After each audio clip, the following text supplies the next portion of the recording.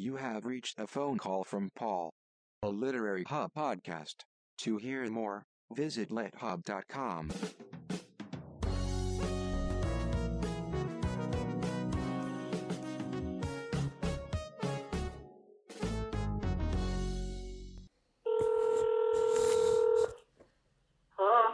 Hello, could I please speak with Ocean Vuong? This is him. Hi, Paul. How are you? Hello, Ocean. What a pleasure to speak with you finally. I'm so delighted. I know it's been a long time in coming, but we've had a few difficulties recently. Yes, no doubt. How have you been living this period? What does your quarantine look like at this moment? And what am I interrupting? Oh, nothing. I'm actually quite suited to living a life indoors. I never get bored, and if I could have it my way, I would live most of my life in my home like this. It's strange, I thought you write a book and the book would be a representative of you, but in the modern day, a writer must go out there, as it were. So it feels like much needed rest, but I wish it was in better circumstances rather than the world burning up at its edges. It's interesting what you say. What I'm hearing, Ocean, is that you're saying that this quarantine is quite natural to you. And when there isn't this quarantine, however terrible the circumstances are, of course, you are then obliged to do what we're doing now, you and I, which is to chat about your work. And in a way, what you would prefer is for silence after the work in the form of the reader. Yes, I think that's right. I think I feel like the work is finished, and it's akin to sending, I think a book is kind of like a raft you send down a river. And, I don't know if it's any useful to anyone, the raft, but you send it, you build it, and you send it down a river.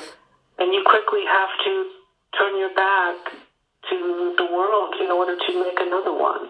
And stay on the raft. You can't make another raft while being on the raft. Right. So it feels like, returning to something already so old, but that's the nature of all this, As I was reading your magnificent, what can we call it?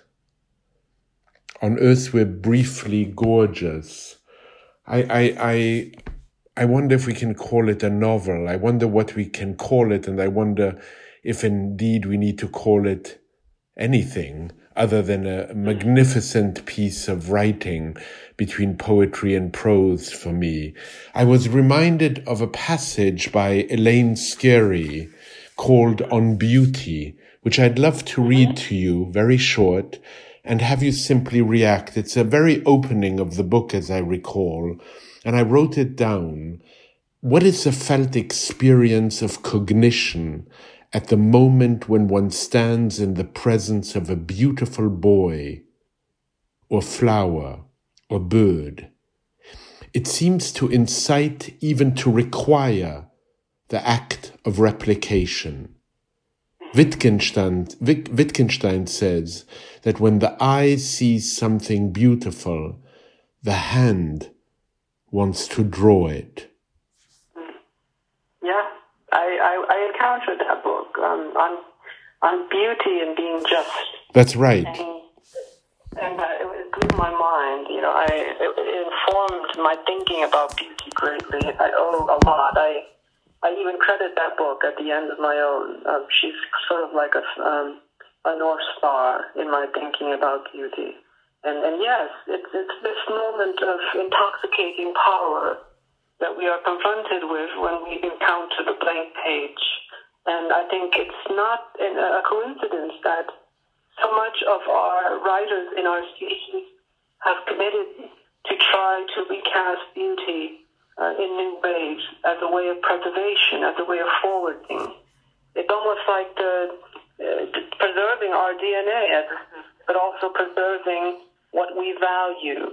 And in this sense, I think, who knows if the book is a novel or anything. I like to think of it as a novel in the original sense of the novel, which is something always up for assessment. Right. Which is a form that is still up for auction. Right. Where it is. And perhaps the novel only really dies when we have already decided what it is.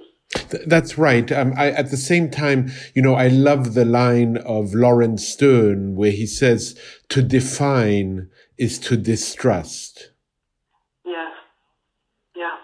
I'm not sure we need really to give it, to categorize it. But what struck me so strongly in Elaine Scarrion, which to my mind made the bridge to your work, is that beauty is at the core, at the center, and therefore, where there's beauty, there's also a glimmer of hope. Yeah. And how beauty is informed by obstacles and struggle. I think in the zeitgeist, we often see beauty as merely decorous, and I wanted to re-examine it as a prerequisite towards survival. What is its use? What is its purpose? And in a way, we can argue that there are many forms of beauty, perhaps even more beautiful than the decorous and the aesthetically pleasing. I think of the starfish whose limbs, when amputated, grow back stubbornly. That, to me, is perhaps more beautiful than any great paintings I've encountered. That notion of a determined forwardness might even surpass aesthetic beauty. And so I think that the novel is in some ways an essay in that it is trying to forge new ways of thinking using the old visions. Love this so much. Another person who comes to mind as I read you, and I think you mentioned her somewhere, but I couldn't find where, is Anne Carson. And and that, together with what I take to be your obsession maybe, or your proximity, your closeness to the Greek world, really inspires me. And I've had this wish, Ocean, which you don't know, but which Max Porter, who brought us together, does know, of bringing you together with Ishion Hutchinson. Oh yes, great mind. To talk about your reimagining or reinterpretation of the Greek ancient world. What do you think of that idea? What do you think of bringing you together with Ishion, but also Anne Carson, and how maybe that could constitute a constellation or a pedigree for you? Absolutely. I would even add to that cohort Carl Phillips, whose work is obsessed with Greek modes. Let's do it. When the quarantine is over, or at least flattened a little bit, promise me that we'll bring you together as a marvelous, enchanted, and perhaps magical trinity. It would be delightful. I think it's so important to continue to collaborate with the tradition and history, because every participant in their era, in their epoch, has this opportunity to salvage new ways of thinking through the old text. And so I think, it's almost like I said, our DNA, like you and I, our DNA contains those of our ancestors, and yet we are living in the present because of them. We are the idiosyncratic new visions of the old. And I think what happens with the Greek text, particularly how it is, quote unquote, canonized within the canonical, is that, many Greek people would perhaps argue against that. They would say this is not the Western pillars. This is localized. This is our literature that has been appropriated into the large Western canon. we perhaps want to take it back. What does it mean? And so I think it's still up for auction, and I think the more participants collaborating with the text allows us to not necessarily wipe away a canon. I think a canon is a strong rubric to work against and work with. But it allows us to add new dimensions to it, to make it richer. I can't wait. That's all I can say. I really can't wait. I don't know if anybody has mentioned this to you, but in reading one of the chapters in On Earth We're Briefly Gorgeous, I was reminded of Joe Brainerd. And I don't know if you know Joe Brainerd or if he's significant to you. Is he? Oh, very much. I mean, the whole New York school was so important to me. You know, I think that Michael Silverblatt said something very provocative to me, and I think it's true. And he says, after the New York school, it's hard. Poetry is still trying to forge new ground. Right. Everything was blown so wide open that it's hard to be new without finding semblances of what the New York school did. And I think that's true, and it's a great challenge to try to find new ways, innovative ways to cast the mind with that in mind. But yes, Joe Brainerd and his collaborations, particularly I Remember. Well, I remember that whole chapter. I wonder if you might read the beginning of the chapter, which begins with I Remember the Table. Oh yes. I'd love to hear it. I'd love to hear it in your voice rather than in mine. Yeah, it's interesting. I actually encountered that Joe Brainerd's text backwards. It was through Mary Ruefle's I Remember. Are you familiar with that? I am not, but so many friends have recently told me I must meet Mary Ruffle. As a matter of fact, I want to read her and then call her up if she's up for it. Oh, she's fantastic. I'm sure she would. I encountered that essay first in her book of essays, Madness, Rack, and Honey. I must read that, because Brainerd, to me, and I'm sorry I just interrupted you, so please remember your thought, but I'm getting quite excited. I encountered Joe Brainerd through Georges Perec, who was so interested by the I Remember that he wrote his own Je me souviens, which are, if you haven't read them, they're absolutely fabulous. And in a way, I always think of the word remembering in the true, strong etymological sense of putting the members back together. Which to my mind is so much of what excites me in your writing. I read both of those texts, and Perec is so interesting because his version is much more cultural. That's right. It's interested in the milieu, and Brainerd is interested in a sort of Bildungsroman. That's right. And it's so fascinating. And I heard the rumor, and you might know better than I, that Perec actually did not read Brainerd, but only heard the conceit. And then he said, I don't want to read it. I want to just know the conceit, so that I can write my own without being sort of haunted by it. I don't know if it's true, but if you read the two side by side, it seems like it would be. Well, it's so interesting. It's so interesting to me because in a way, the Italians always say, "Si non è vero è ben trovato." If it isn't true, it's a well-made up story, because in a sense, it fits so beautifully with Perec.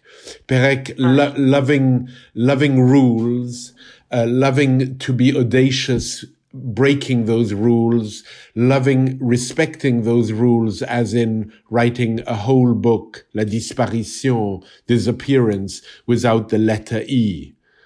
So he loved that kind of way of going, and maybe he felt that if he had read Joe Brainerd, it would have, in a sense, influenced his own remembrances.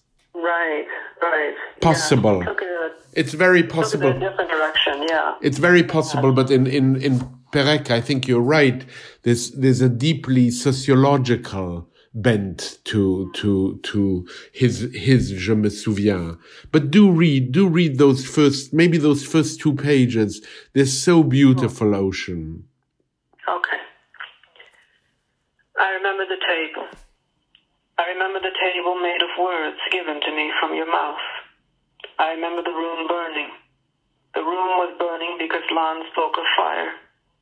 I remember the fire as it was told to me in the apartment in Hartford. All of us asleep on the hardwood floor, swaddled in blankets from the Salvation Army. I remember the man from the Salvation Army handing my father a stack of coupons for Kentucky Fried Chicken, which we called Old Man Chicken, as Colonel Sanders' face was plastered on every red bucket. I remember tearing into the crispy meat and oil like it was a gift from Saint. I remember learning that saints were only people whose pain was noted. I remember thinking you and Lon should be saints. Remember, you said each morning before we stepped out in the cold Connecticut air, don't draw attention to yourself. You're already Vietnamese.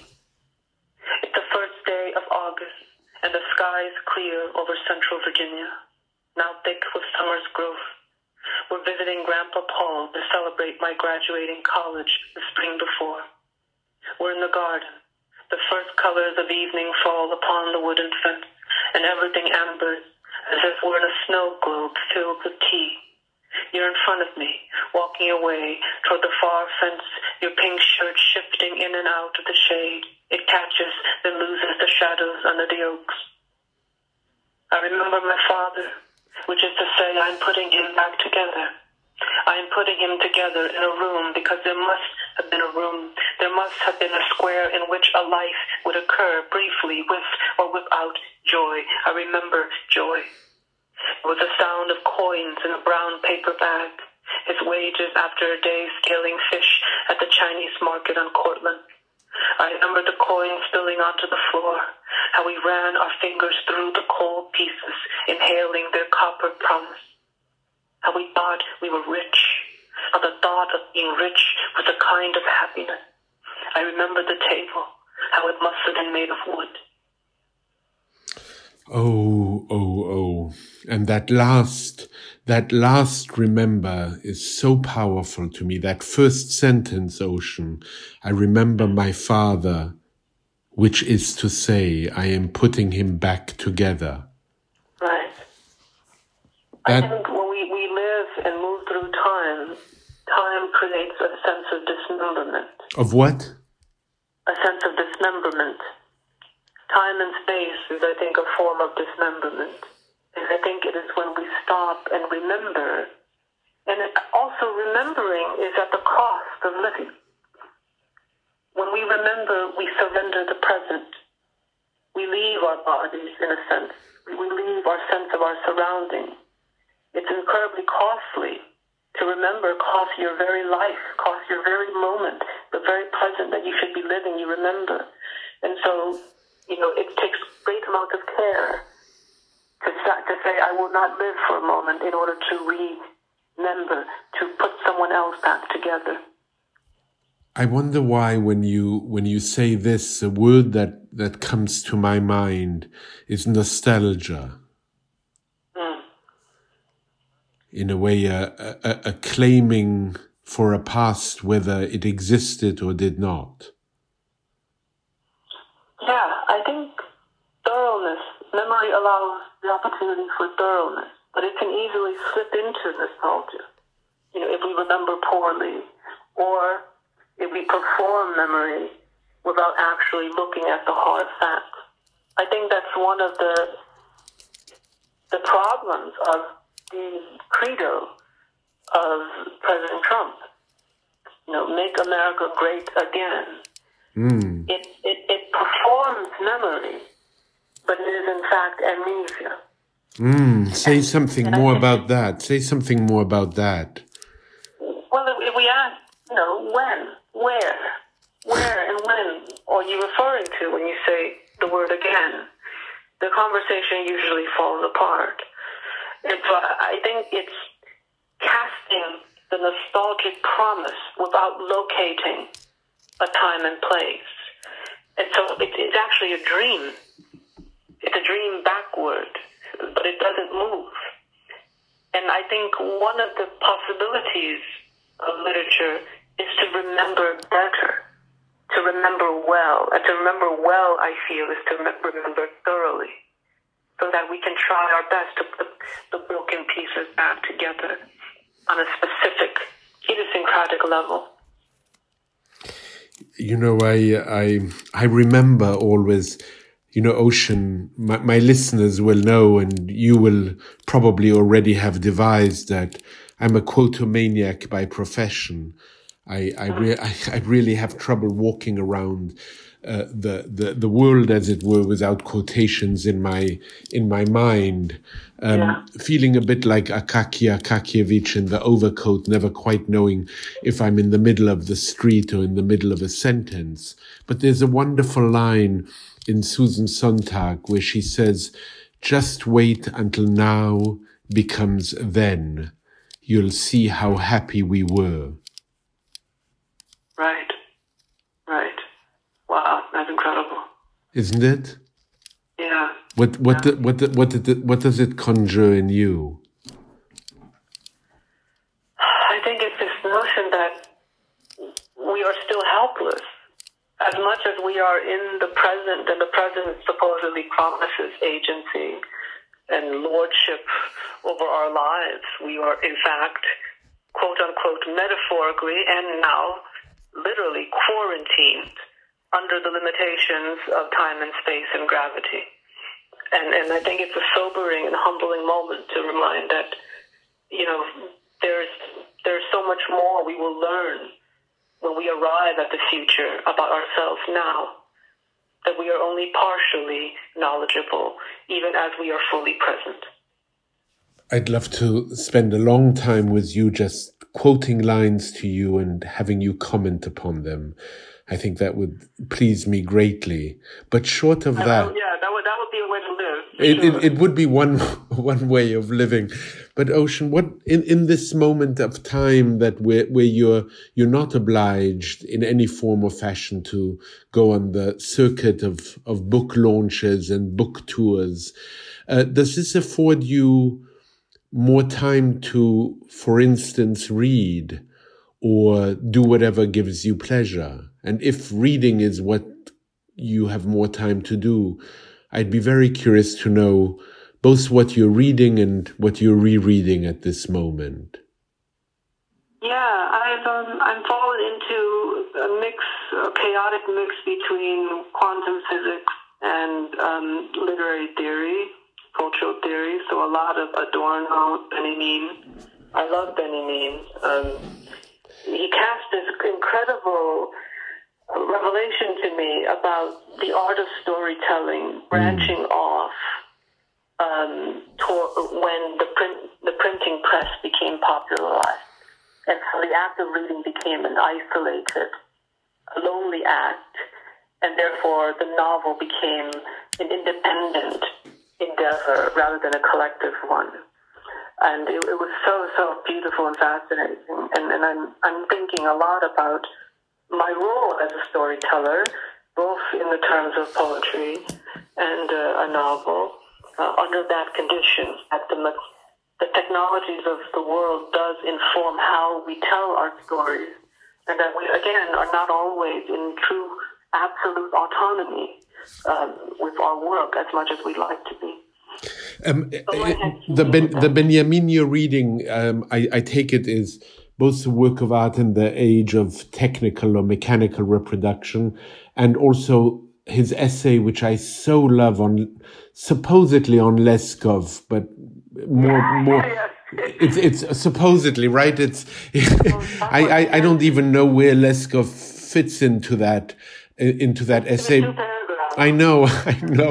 It's just a marvelous speak about hiding the subject. It's so beautifully done. But the storyteller, it has in it, again, I'm so sorry to quote this from memory, but it has in it one of my favorite lines ever, Ocean, which I'd love you to comment on again. I am playing that game with you now, even though we can't be together, where he is quoting Paul Valéry, and he says that man no longer works at what cannot be abbreviated.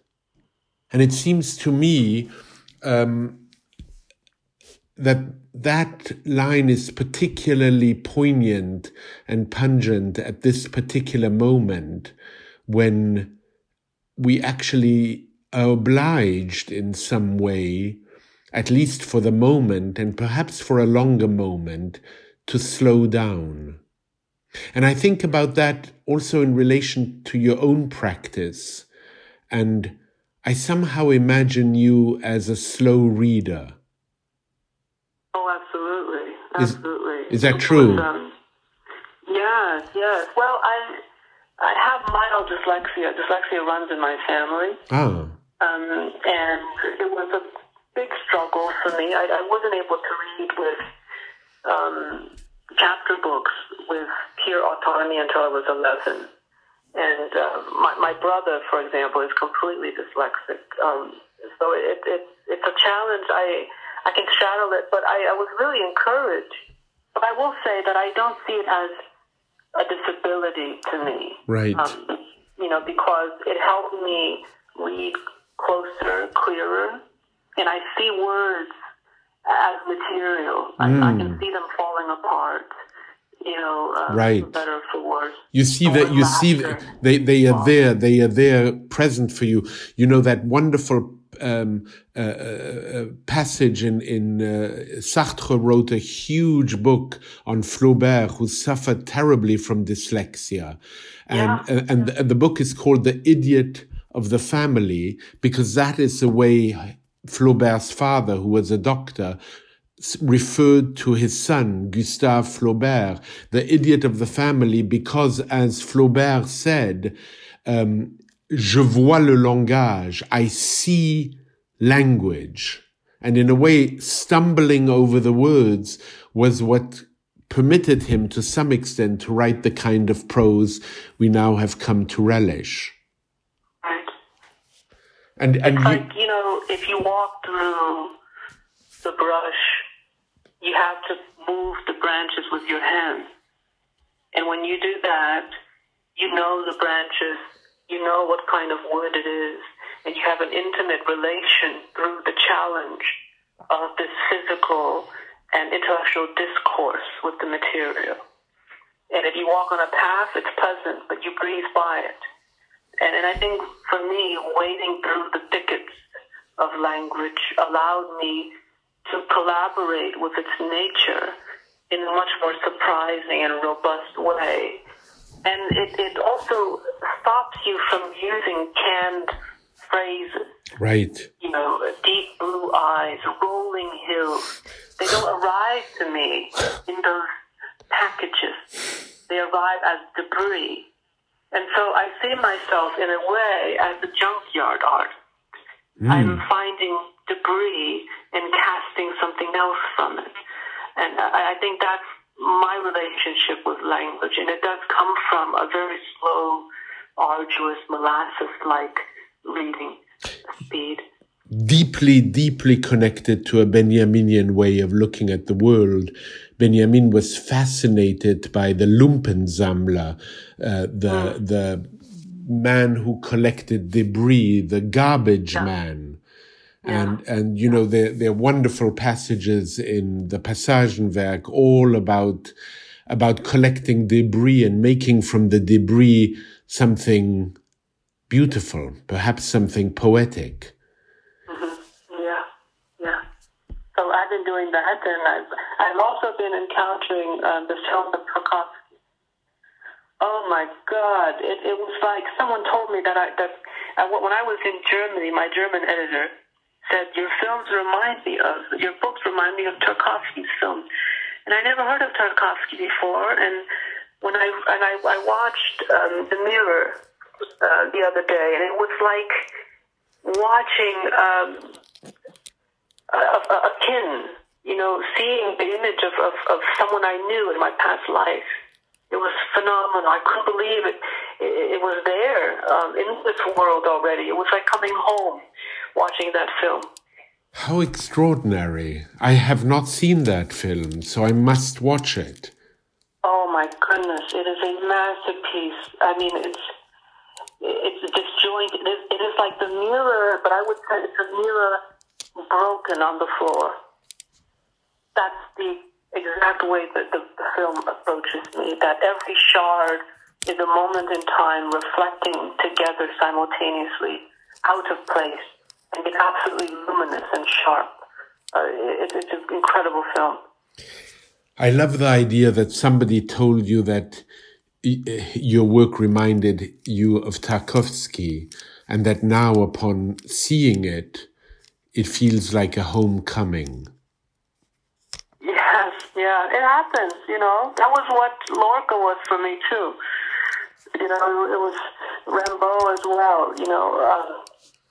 They feel so fresh because the book preserves the work. It's like a photograph.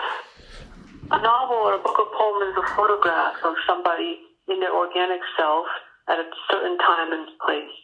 And so I don't think a book is ever finished. You know, if I had a chance to rewrite my 2 books or every poem, I would do it, and it will look different. But these are photographs. You let them go. And in a way that the book does become different upon everybody and every generation reading it. Yes. It changes. You know, it's something that I've been obsessed with for so long, Ocean, which are the books we remain faithful to. The books, you know, and the relationship. I've spoken about this so often, but it haunts me. The relationship between age and taste. Right. What would we think about some early passions we had if we reread them now, 20 years later? It's hard, you know. It's hard. I can't read Rimbaud again. Really?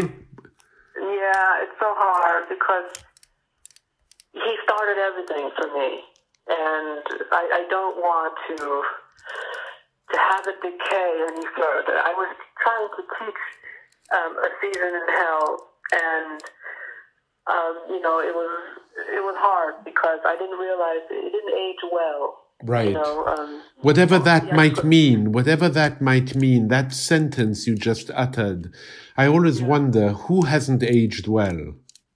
Right. You know, when we say something hasn't aged well, we're talking about 2 forms of aging. You know, we were talking about Perec before, and he did an experiment which he never completed, which was he wanted to photograph a neighborhood of Paris, then write about it, and put both photograph and writing under sealed envelope to be opened up again after 12 years, and to see how that memory how his memory, what he remembered, what he photographed, and the city itself had changed.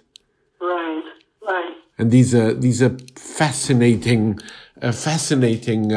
experiments we do with our own memory and our own sense of time passing. But reading you, so many references come to my mind. I mentioned to you Ischion, and you spoke about Rimbaud and Lorca, and I mentioned Anne Carson. I also think of someone like Maggie Nelson as perhaps a kindred spirit. Yeah, I think of Maggie always usually in this sort of trifecta with Teresa Ha-Kyung-cha, Dick Day, Claudia Rankine's Citizen, and Don't Let Me Be Lonely, Maggie, of course. But also fourth, perhaps, is Banu Katil's work. So, are you familiar with Banu Katil? I'm not, and you probably heard in my silence. I mean, we have different silences for different occasions, and I always say I have holes in my culture so it can breathe. No, I don't. Yes. I don't. Yes, but can I read you a little poem by Banu Katil? Oh, please. I have it. Okay. Oh, please. How perfect. How perfect. What is the book? It's called Vertical Interrogations, called 12 Questions, Banu Kapil. Who are you and whom do you love? What do you remember about the earth? How will you begin? Describe a morning you woke without fear. Tell me what you know about dismemberment. Where did you come from? How did you arrive? Who was responsible for the suffering of your mother? What is the shape of your body? How will you live now? What are the consequences of silence? How will you, have you prepared for your death? What would you say if you could?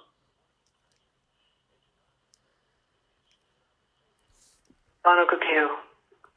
So strong. Isn't that fantastic? It really is. It's almost like a broken sonnet of questions. It's a sonnet without a volta. And it's this open interrogation in which the text almost demands a participation with the reader. This mirror that turns into its own blank page, a series of prompts. And it's incredible, particularly as it politicizes what we experience now through the borders. It's almost like the interrogation at one border moving through the threshold of another. Ocean, I would love you to leave us with maybe a poem of yours. Okay.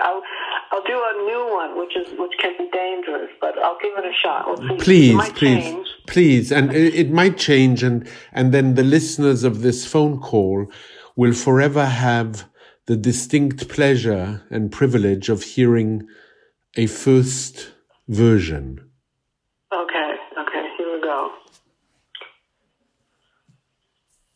The talk.